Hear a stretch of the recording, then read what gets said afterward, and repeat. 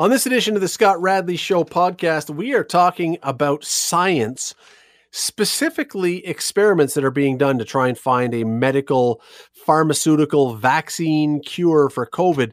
But there's so many of these projects going on right now that a McMaster professor says some of them are being lost. We can't keep up. They're being dumped, and we are losing the ability to find out whether these are successful or not. It's a really interesting conundrum that the science community is facing. Stick around for that one. We're also going to talk about Tim Hortons. Numbers for Tim Hortons in the second quarter were awful. Why is that? There is an explanation. We'll tell you what it is. And we're going to talk about standing on the sidelines of an NFL field as one of the members of the chain gang and seeing 350-pound men bear down on you, ready to crush you into a bug.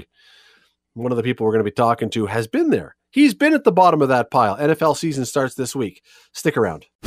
Today on the Scott Radley Show on 900 CHML. There is a question that everyone is trying to find, everyone who's in the medical field, the research field anyway, and that is something that would help to deal with COVID, whether it's a vaccine, which I suppose right now is the holy grail, whether it is treatment options for people who have it, whether it's something else that would be a preventative mechanism that you could take.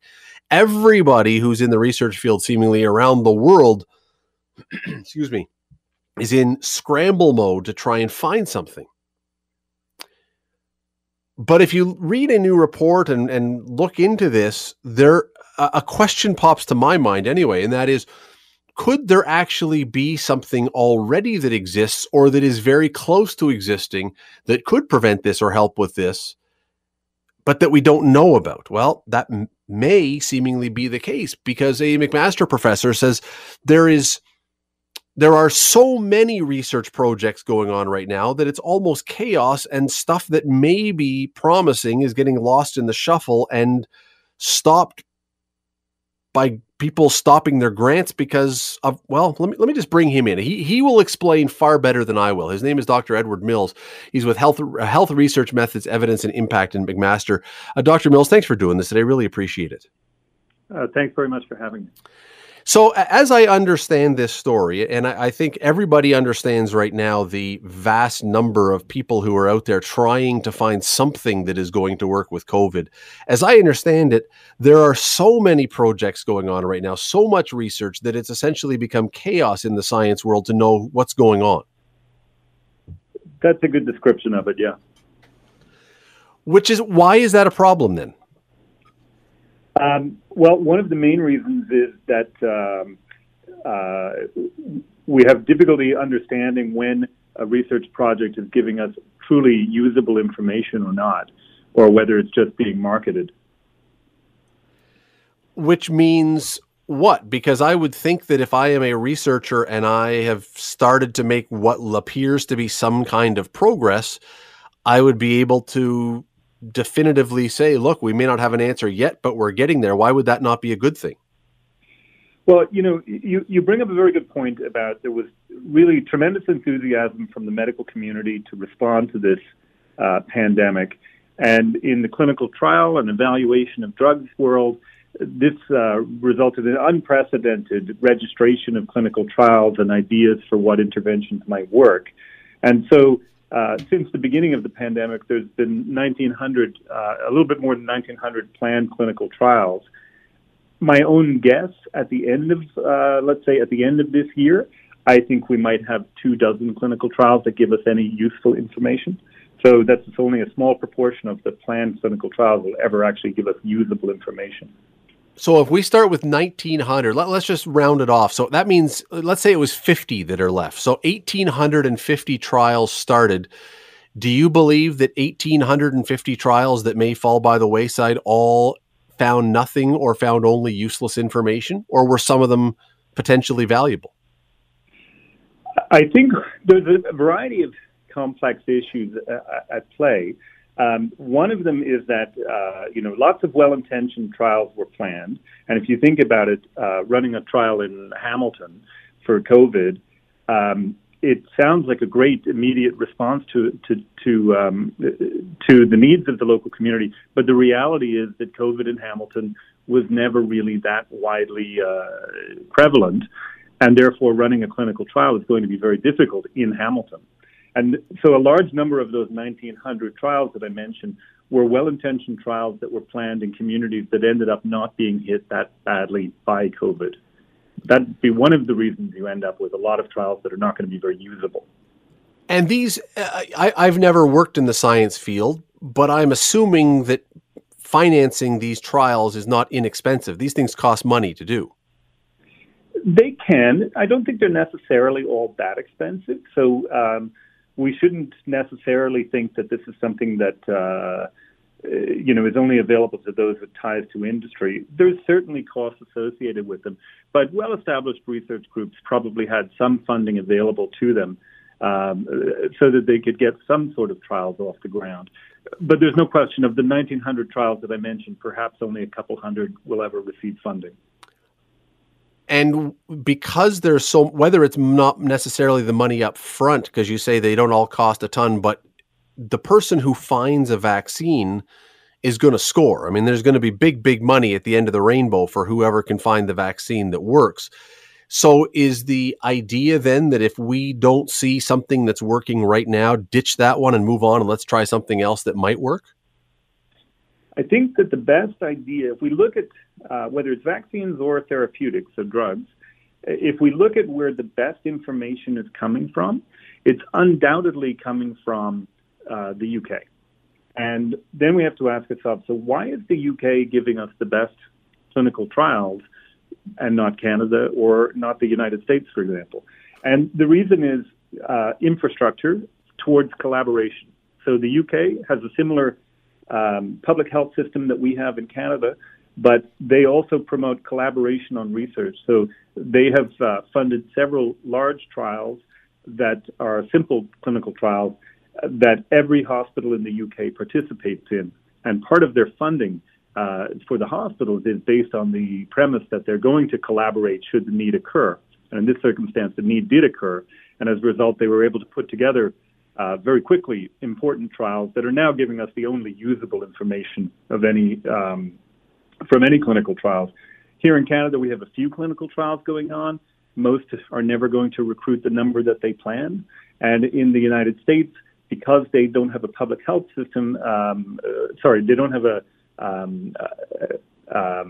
uniform publicly accessible health network, it's very difficult to do many meaningful clinical trials. So you end up with small clinical trials that are maybe only representative of specific locations. You're listening to the Scott Radley Show podcast on 900 CHML. Dr. Mills, one of the other things that I'm reading here is, and this is where things get really confusing, we don't still know an awful lot about COVID. We know a lot more than we did, but there's still a lot of things we don't know. And reading the overview of this report, it suggests that there may be drugs that we've applied as tests at a certain point in the virus's lifespan that may not be effective there, but may possibly be effective at a different spot. But because the drug didn't work where we tested it, it's been tossed out altogether. Am I reading that right? That's correct, Scott. And this is one of the probably most scientifically embarrassing elements for the establishment, for the medical establishment, because I think that the medical establishment is not doing any better job of interpreting the science than the public is. And so they have a lot of difficulty understanding when a drug has been tested in severe case, hospitalized patient on a respirator, for example, and that drug either does or does not work, shouldn't necessarily be applied to interpreting whether that drug definitively does or does not work in, let's say, an early stage patient or in a preventive population. But because when it was tested, it didn't work, it gets tossed aside. Yeah, I mean, the majority of medical information right now is not being reported at medical conferences or in scientific publications the way we historically would, and therefore would have an opportunity to debate them. The majority of medical information is being released on social media and reported on online magazines or newspapers, and therefore it's interpreted and whatever way it might be promoted by social media or the journalist, there's a lot of misinterpretation that goes on. So I mentioned to you this important UK trial. It's called the recovery trial. It's probably the trial giving us the most usable information at the moment. They recently found that steroids were very good in very late-stage patients who are on respirators. You probably heard about that finding. They also found that drugs like hydroxychloroquine and lopinavir, an HIV drug, were not effective in that same population of hospitalized severe patients. That trial didn't look at outpatients. It didn't look at prevention populations, where in fact we do expect those drugs to have a treatment effect, or we would be hopeful that they might have a treatment effect in those populations. We simply don't know. And what we ended up seeing afterwards is that a number of clinical trials were shut down, the funding was rescinded, or the ethics approvals were rescinded on very large planned clinical trials based on findings from this quite different population. I almost hate to ask this question, but we certainly know when you mention hydroxychloroquine, that was a drug that President Trump mentioned and talked about. And I wonder if politics start to weigh into this, because we know how some people feel about him. And if he touts a drug, then a lot of people would say, well, we don't want to have that thing. That can't work. That must be a hoax. I mean, do politics factor into these things? They shouldn't, I guess, but do they? So I would say historically, I can't think of too many circumstances where politics has overridden the evidence, but in this circumstance, it definitely has.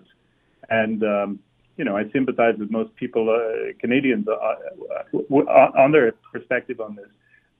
But the reality is we shouldn't be allowing politicians to determine whether a drug works or not. We have to evaluate it rigorously.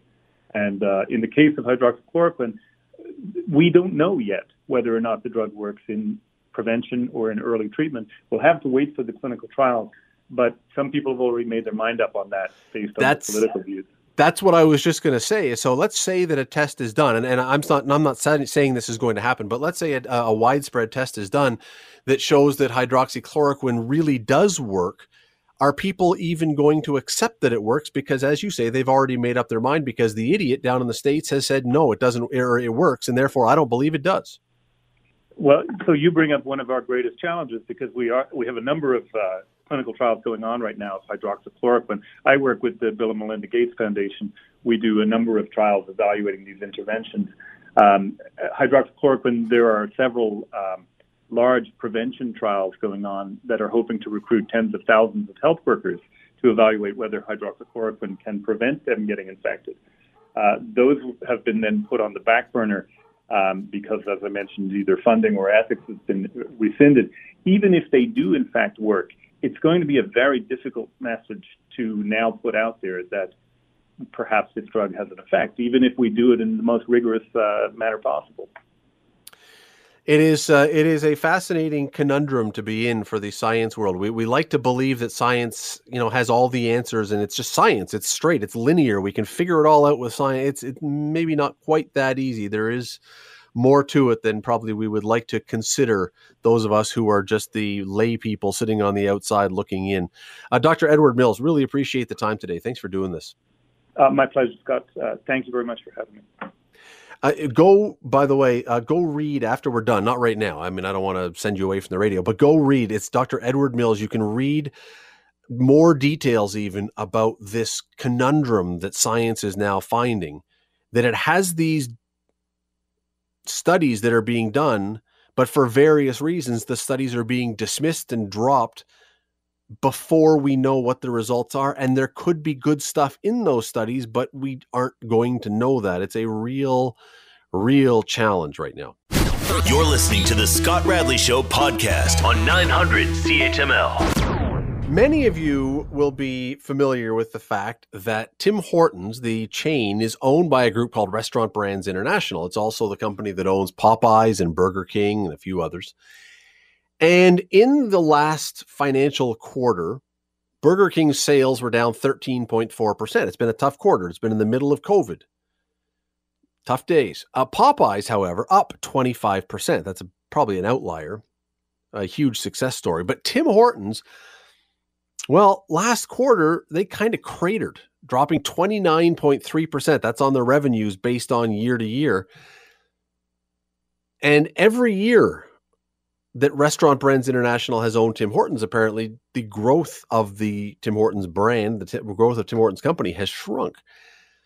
Is this a one-off that we just chalk up to COVID and bad news and tough times, or is there something else going on here? Let me bring in Marvin Ryder from the DeGroote School of Business. Last week, I said it's been so long since we had Marvin on, and then we're 3 days later and he's back on again. But we love it when he's here because he brings these things down to an understandable level. Marvin, thanks for doing this today. I'm glad to be with you. I would think that these would be tough days for any restaurant. We know that. We've seen that in the restaurant business. For a long time, they couldn't even be open. Mm-hmm. So sales are bound to be off to some degree. But other brands under this umbrella, this Restaurant Brands International umbrella, didn't suffer the same fate or not quite the same fate. Why has it been such a tough quarter for Tim Hortons? Well, when you contacted me about this, there was a story in the Star about this, and the author of that story had suggested 5 ways to quote-unquote fix the problem. But I have to be candid and say I'm just not sure there is a problem completely, because you've picked an odd time to do this comparison. The second quarter of this year, which ran from April to June, was just a terrible quarter in the economy. And in particular, what this means for Tim Hortons, I don't actually think of Tim Hortons as a restaurant. I do think of Popeyes as a restaurant. I think of Burger King as a restaurant. But I think of Tim Hortons much more as a grab-on-the-go kind of a person. And to give you a statistic to compare to what you were suggesting, during this time period, April to June, 3.4 million Canadians who had been working in offices primarily in downtown cores of large cities were told to go home and work from home. Well, what don't you do when you work from home? Well, you don't commute. Yes, you get up from the bed and you go to the dining room or the kitchen or the living room. So you commute, 20 feet, 30 feet, but you're not taking the GO train, you're not taking mass transit, and you're not stopping at Tim Hortons on your way somewhere to grab a quick coffee on the go. Now, it is true you could get meals, you can get lunches, you can get chili, you can get more things at Tim Hortons, but primarily we think of Tim Hortons as a place to grab a coffee on the go, and we weren't going anyplace during this time period. Whereas opposed to a Popeyes or even a Burger King, thanks to Skip the Dishes or Uber Eats, I could order in a meal for the family and we all get our favorite treats from Popeyes, but are you going to order in from Uber Eats or Skip the Dishes a couple of double-doubles? Probably by the time they get to you, they're going to be cold.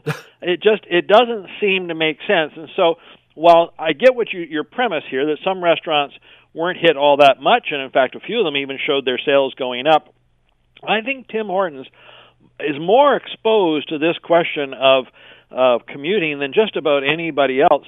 When I think of their locations in Toronto, whether it's at Union Station or in the Path, underneath all those skyscrapers in downtown Toronto, what are those businesses doing when there's nobody in those skyscrapers? It's a really tough business, and the question that remains, is it going to come back? And that's the hard thing for us to predict at this point. So Tim Hortons, by your description, I think it makes a lot of sense, is kind of the impulse buy at the front of the grocery store, as opposed to going just to buy your fruit and vegetables. You get to the front and there's something there. That's kind of Tim Hortons. You walk by and you're on your way, so you grab a coffee. And if you're not walking by, you're not going to see it. Well, or more likely you're driving by. The complaint always with Tim Hortons is the drive-thrus, but people, will get a coffee to go. It's the same thing goes with sports. As a father and a sports enthusiast, I'm going to take the kids to hockey. I'm going to grab a Tim Hortons on the way. We just think of it as something I do when I'm on the way to something, but it's not something I do when I'm commuting from the kitchen to the bedroom. Not as intentional, for sure, as a restaurant. So does this, you just said at the very end there, that question, you sort of left it hanging there. Does this come back? Clearly, Restaurant Brands, when you look at the numbers and what they've done with Popeyes, which, the story was pointing out that you're alluding to, was pointing out that they have been targeting Kentucky Fried Chicken as the company that they're going after to try to pass. And clearly, they've had some great success. 25% up is, I don't care when it is, that's a success. Is this the kind of thing that they're going to have to do, is be very intentional now with Tim Hortons to really push that brand to bring it back? Or do you think naturally it flows back? Well, I'm not sure there's anything natural about it. Scott, another way to think about this is business people like to plan. They like to look out 2 months, 4 months, 6 months, a year down the road. and plan for things. And right now, right at this moment, here on September the 8th, it is a very difficult time to look that far down the road because nobody knows where we're going. I describe this as the COVID destination. We know where we were in January and February, and I think many of us think we're going to try to get back to where we were, but just as many of us think that we're headed towards some new normal. Great. Now describe the new normal to me. Nobody can. To take again that example, 3.4 million office workers that were sent home. Now, in a recent study, more than half of them are quite happy if they have to stay home forever because they don't commute. So guess what? I just got 60 minutes back in my day by not being on the road. I'm not spending the money I used to spend because I'm not filling the car up with gas. I'm not buying all those impulse purchases we just talked about. And there's a lot of people who say, well, I kind of like that. And then you layer onto that the fear of COVID. You know, what if it comes roaring back? What if it comes roaring? I don't want to go back in the workplace. I want to stay where I am, safely ensconced in my home. If I'm Tim Hortons and that is the new normal, that people are not commuting to work, that they are not doing these things, then you have to totally remake this brand. On the other hand, if this is a temporary thing and we are working our way back and by Christmas time it'll be like this has never ever happened, then I'm not sure you have to panic and throw the baby out with the bathwater. You're listening to the Scott Radley Show podcast on 900 CHML. Marvin, I guess if I'm hearing what you're saying, then there have been those who over the last number of years since Restaurant Brands International took over that have criticized them, saying Tim Hortons is the stereotypical Canadian brand, and if you're not Canadian, you don't really understand it. You don't get it. And so from what I'm hearing, you're saying that's not what this is. This is not a case of an umbrella company messing with things and not understanding the market. It's simply a situation and circumstances that are out of everybody's control. Well, I don't want to make it quite that simplistic. It's certainly clear that Tim Hortons is a mature brand. I hate to call it old-fashioned, and it probably does need some sprucing up around the edges. I feel really sorry for Tim Hortons this year. Back in February and March, guess what they were going to do? They were rolling out the new Roll Up the Rim contest. No longer did you have to break your thumbs trying to roll up the rim. There was going to be a smartphone app and a website, and it was all canceled thanks to COVID. You know, in a way, it's like the gang that can't shoot straight. Every time they try to do something that they get criticized for, other circumstances intervene. They have launched some new products. No, not all of them have worked, but I actually don't complain about that. I think that's a sign of innovation. Good businesses are always trying some things. Some work, some don't. You think of the McRib sandwich at McDonald's. How many times have they tried to introduce that, and how many times have they removed it? They're still trying to find a way to make ground pork a palatable product out of McDonald's. So I don't really blame them on their failures, but boy, you talk about a tough year to be trying to update your image. And I think that continues even now, because what image do I want to own? I had kind of wanted to go after Starbucks, go after that young urban vibe, you know, nice restaurants inside with Wi-Fi. People sit and have a cup of coffee and go from there. Well, who's doing that now? And we're even finding these young sort of urban hipsters saying, well, I just want to cocoon at home with my family and my dog and cat, and I don't want to go out. How do you fix that if you're Tim Hortons? It's just a tough time at the moment for them. It's a fascinating thing you raised there about what do you want to be, because I think you and I may have talked about this some months back, or maybe even more than that, because at one point, and I don't even know if the place is still open, Tim's was opening an experimental downtown Toronto high-end cafe that was going to serve things that aren't even on its menu. It was going to be as you'll call it, the hipster cafe kind of thing. As I say, I don't even know if that's still open, but it does make you wonder if there's a bit of an identity crisis here to try and figure out what is it that we want to be going forward. What is it we want to be, and where do we want to be it? So at this moment, Tim Hortons in Canada has over 4,600 locations. I joke that Tim Hortons is coming to a kitchen near you because we have so saturated the Canadian market. Now, in this article in the Toronto Star, one of the 5 tips they gave Tim Hortons, was to slow down your international expansion and stick to Canada. And I'm not sure I quite agree with that. They are so saturated in Canada, the only way to keep this brand growing, in my mind, is to be looking for opportunities outside. Now, the logical place to be is the United States, and Tim Hortons has some success in the northern United States, where there is media spillover and traffic from Canada. But in the southern United States, as that song you played a moment ago, is more about Dunkin' Donuts than it is about Tim Hortons. So if opportunities present themselves in China, and, they opened their first couple of locations in China in 2019. The plan was to open just an outrageous number, like 2,000 over a 10-year period. But that's a market that if you wait on 5 years, you could be frozen out by other brands who've gotten in and now have the high ground. So I'm not sure this is the time to give up on international expansion. I do want you to fix the domestic market, and I want you to be relevant here, but I'm just not sure what that future domestic market looks like. What about, we only have a few seconds left here. What about the other thing, though, that came up in that article, which was, do a few things really well rather than this expansive menu. And that's one of the things they were saying was, you are known as a coffee and donut place primarily. And if you were to pull back a little bit and do that, you may return to past glories. Do you think it would return to past glories, or is that a defeatist attitude to start pulling back the menu? Well, I don't necessarily recommend that they try to become a restaurant and really compete full-fledged. I know they have some sandwiches, I know they have some breakfast food, but you've got to be a grab-and-go place, and you can succeed at that as long as Canadians are grabbing and going. And so this is, again, the challenge. I think what's happening right now with the schools reopening, and we're all going to monitor this for the next couple of weeks, is going to be very telling for all kinds of businesses. If we get this right and the kids go back to school and there is no big wave of COVID, well, we may be on the high side of it and life may be returning to normal. But consider the other option, that we become like the United States, 1,000 people a die every day, 50,000 new cases. We may be back to a lockdown, and for a grab-and-go kind of place, locking people in their homes is the worst news possible for you. And if I was Restaurant Brands, I'm just not sure which way to go.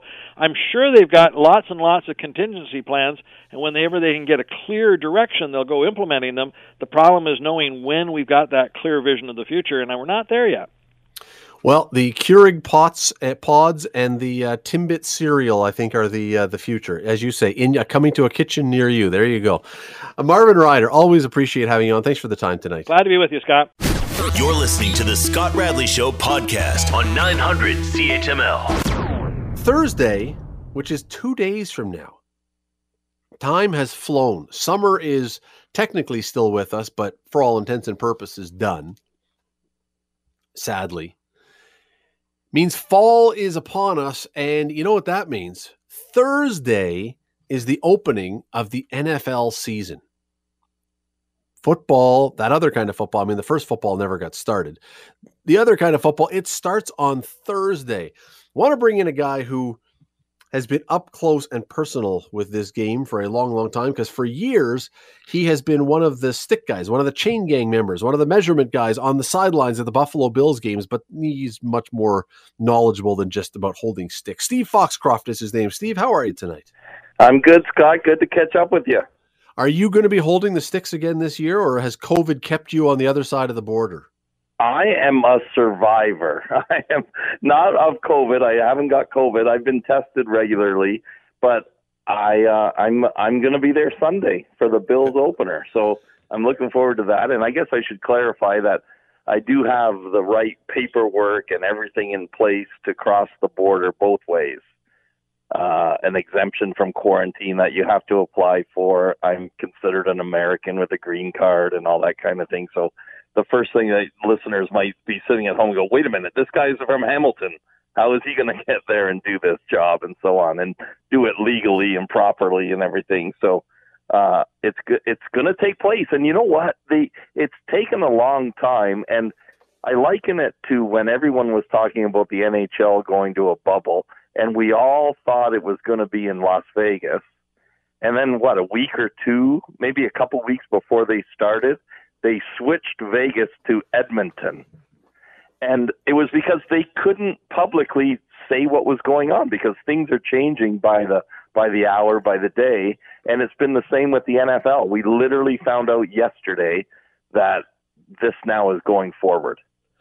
I'm going to be really interested to see if they can get the full season in, because they're not having the bubble like the NBA or the NHL. It is less than that. And it's, baseball didn't do it, and it had some issues. It seems to have sorted itself out a bit, or for the most part, but it's going to be interesting to see what happens with the NFL, because unlike baseball, every single play, guys are lining up face to face, breathing on each other. Right. And I think the key is knowing that everyone's starting the day, starting the weekend, starting wherever they are, being tested and being negative. And that's the key, because I was thinking that too. I'm going, like, some of the chain crew guys are going, well, we're going in there. How do we know if we're, they're rubbing by us, so we get bumped into or something like that in the bench area? But I'm going, well, wait a minute. They may be thinking the same about us. Like, who are these guys just coming in? So, the one thing is the testing that we're all going through. And you got to start off knowing that everyone should be negative when we start the day. And in some ways, I'm going to feel safer when I'm at the stadium than getting to the stadium. It's almost like going on an airplane right now. The way they talk about the filtration system, it's almost like a hospital operating room. Not that great, but it's getting through the airport that would concern me. Once I get on the plane, I think I'd feel safe. Not that I'm flying anywhere, but getting through the airport is the part that would concern me. So for me, on the weekend, it's going to be more about getting to the stadium safely, which should be okay. Stay in your car, drive there, get out. But once I'm in the stadium, I'm actually going to feel pretty good, I think. Well, let me offer up something besides COVID. My buddy Scott Gardner, who until recently was a photographer at The Spectator, his last year as a photographer was doing last year's Labor Day game, and a play came to the sideline, and he had his knee smushed from the side on a player coming in. You are sitting there as a gigantic, well, you're not gigantic, but as a target standing there, just ready to be smushed by these guys. I learned that. So I've been doing it 30 years. I learned that very quickly, that you don't watch the ball, especially when we're right there. You have to watch right in front of you, the players coming at you. And in our case, it's often the big guys, right? The linemen. So the ball may go ahead of you, the ball carrier, but then the lineman comes sweeping in behind, and they're rolling each other and all that. And yeah, I've had my fair share. The worst one was back a guy named Brian Cox for the Dolphins. Miami Dolphins, absolutely. Yeah, hated Buffalo, came out from the tunnel. And the feeling was mutual, by the way. The feeling was very mutual. Exactly. He came out from the tunnel and gave the middle finger, let's say, he did to the crowd, and he got fined $10,000, $5,000 for each finger. And he sacked Jim Kelly, and they both landed on top of me at one point. And how did that feel? Right. Oh, it's like when you fall on the street. You can't let on that you're hurt, right? It's like if someone, we're out on the street, we trip and fall, and watch out for the guy tripping people when we've done it to ourselves. Well, in this case, I couldn't let on that I was hurt, but I was dying, so, and then I remember just Jim Kelly, you all right? And I go, yeah, I'm okay. What I don't think that people can understand, because it really, Steve, it does not translate to TV because everybody is a similar size on an NFL field, and so nobody really stands out. What doesn't translate is how enormous these human beings are who are on those NFL football fields. Enormous and agile is the first thing that I noticed. They're huge, but they're fast.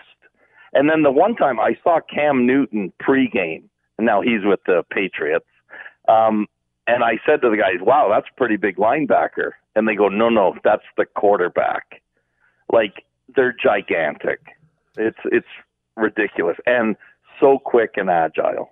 Yeah, you don't, and I've only seen it a few times up close because I don't work a lot of NFL games and haven't over the years. But you don't know what 360 pounds looks like with equipment on until you've seen it in person. And then you say, how, when those guys hit somebody or land on a quarterback, how do those guys even get up? The quarterback, I mean, who have now been pancaked. Yeah, it's true. It's true. And I'm going to tell you that, like, I was a little down in the dumps yesterday, so this actually has me looking forward to something. And the reason why I was down in the dumps, it was when it really got to me that our Labor Day game wasn't going to happen in Hamilton yesterday. And I actually missed it. And I was feeling down in the dumps about missing the football and going to the stadium. And, you know, the earlier games in the summer, I miss them too, but not as much as yesterday. Yesterday kind of got to me a little bit. And at least I kind of have this to look forward to now. So I'm glad that the NFL, and I'm not comparing NFL to CFL and NFL's better because they're playing and the CFL isn't, because it's a different business model. So I'm not even going there, right? Like, CFL needs people in the seats to make it a go. But just for all of us, like, having things start up again has helped us. I think it's been good for society. So I'm looking forward to, like you said, Thursday it starts on TV. Sunday I get to be back to, Marvin Ryder said it earlier on your show, like, what's the new normal? But for me, this is going to be a little bit of normal again. Well, let's hope so. I mean, let us hope so, and let's hope there's a couple things that you know, as I look at this season, there's a few things that are going to be abnormal. The first one is what we talked about, whether or not they can make it through the season. Because, I mean, you're going to be able to keep playing if you lose the odd guy to COVID, and I don't mean die. I mean that they test positive, so they can't play. I fully expect that will happen at some point, that somebody is going to test positive and he can't play. That to me seems inevitable. I don't know, though, what happens if you start getting your superstar quarterbacks or whatever who now have to sit out. Now, what do you do? If you're a team like Baltimore and Lamar can't play because he's got COVID, or you're Tampa and Tom Brady suddenly can't play because he gets COVID. And by the way, we don't know. They don't have it. I'm just throwing out names. Right. What do you do? Matt Stafford in Detroit, he had the false positive earlier, or, you know, that's what I worry about too. What if these false positives, the bio lab doesn't, you know, do it the right way, or something just happens, or a computer glitch, or false negative, Steve. False negative could be worse, because now you could be exposing everybody to it. False negative would be worse. Like, that would be not good for anybody. But that's the part that I wonder. But now, just so you know, like, I go down Friday to be tested. So we're like, everyone involved is being tested on Friday. You're going to enjoy that. Yeah, you're going to enjoy that. That giant stick right up your nose poking your brain is I'm told, is a lot of fun. So I've done it. I've done it 3 times. And let me give a little thumbs up to what we do here. The Dave Anderchuk Arena, the Mountain Arena, as I call it, and you probably do too, right, Mr.? You had your birthday the other day, but we grew up calling it the Mountain Arena. I've been there 3 times to be tested, just for my own peace of mind. We are an essential service. I was involved in the CEBL basketball that Mike Morielli put together down in St. Catharines. So I've been tested, so I've had it, and yeah, it's unpleasant. But I think when you say peace of mind, they took a piece of your mind out of your head when they retracted that thing. That's what happened. That thing goes in deep. There were memories that you had that were on that stick when it came out. Exactly. I talked to Dr. Laura up there the second time I went. I said, the first time I was a little uncomfortable. She goes, yeah, it's like getting chlorine water up your nose. And I go, that's the perfect description. Not pleasant. So yeah. I've heard other people use other descriptions for it that were less nice. So, yeah. So anyway, so the first thing is whether the season is going to get finished as we get back to the NFL. The second thing that's going to be highly unusual that I'm going to be is Tom Brady not with the New England Patriots, which on the one hand, the Buffalo Bills finally have a chance to win something. That's right. But it's going to be strange. It is going to be so strange to see that guy not with New England. Yeah, that's the story of the off season for sure. I like that he's in the NFC. Like, let the NFC beat each other up, you know, if you're a Buffalo fan, and it'll be interesting for sure. And when, but you know, with Belichick and New England, they get Cam Newton, and if he's healthy, you got to wonder if he's just as dangerous or dangerous enough. Well, so who's your pick, Steve? Who ends up with a better record this year?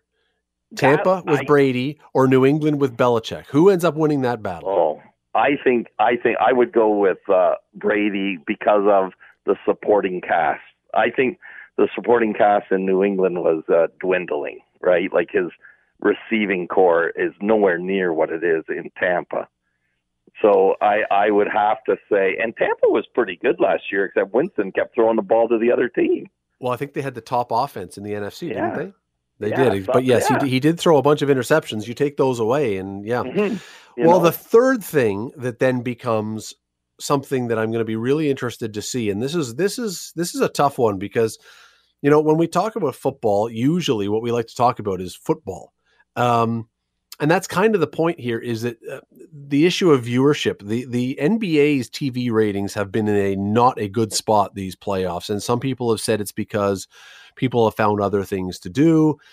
Other people have said it's summertime, and other people have said, no, it's the fact that there's a lot of people who like to watch sports as an escape and as a diversion from the rest of their real life. And when all these social issues now make their way into basketball, it's no longer as much fun. It's not an escape, as I said. And so there's people saying, no, these ratings, these viewership numbers are impacted by that. I don't know what the answer to that is, but I am very confident the NFL is going to have many of those same social issues highlighted in their games, kneeling for anthems and signs on equipment and everything else. And I also am wondering, what are we going to see when you can't have as many fans in the stands? So it's going to be people watching on TV.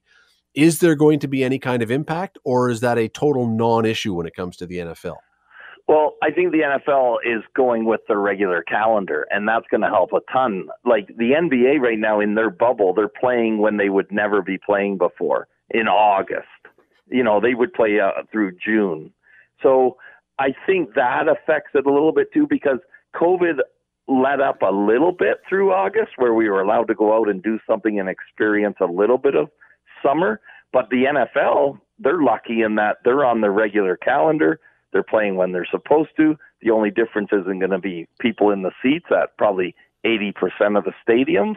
So I think they got a shot to, again, you know, we talk about the normal. And normal for us after Labor Day is watching football Thursday, Friday, Saturday, Sunday, college, CFL, NFL. So I think they got a shot based on that, the regular calendar. You know, we were all dying just to get out of the house come July and August and not be in front of our television. So I think that might hurt the hockey bubble and the basketball bubble, the NBA bubble.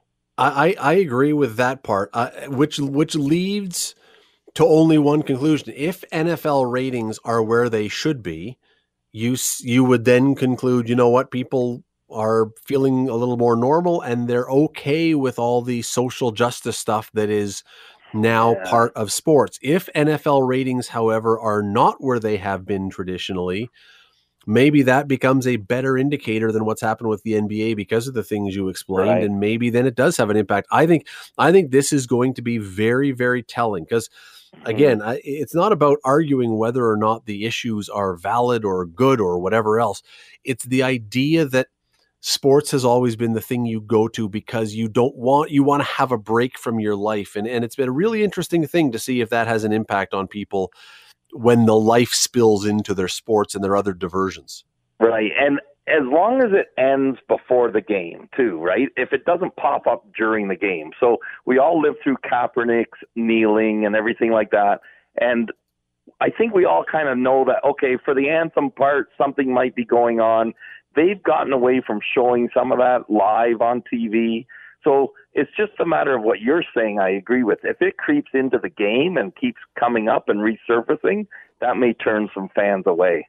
And keep in mind how many teams and how many NFL fans are in places in the States that are not necessarily big fans of kneeling for the anthem or those kind of things. Right. I mean, I frankly, you know what? I am shocked, honestly, that Roger Goodell at this point has not said, you know what, we're not going to do the anthem before games. Mm-hmm. We're going to save it for the Super Bowl. We don't need to do the anthem before games because if we take it away, we can probably eliminate a huge flashpoint that is going to get some of our fans really antagonized. I thought for sure he was going to say, we're just going to go this year without the anthem. No problem. Right. I expected that too, but would it have caused a flashpoint within the players who want to demonstrate?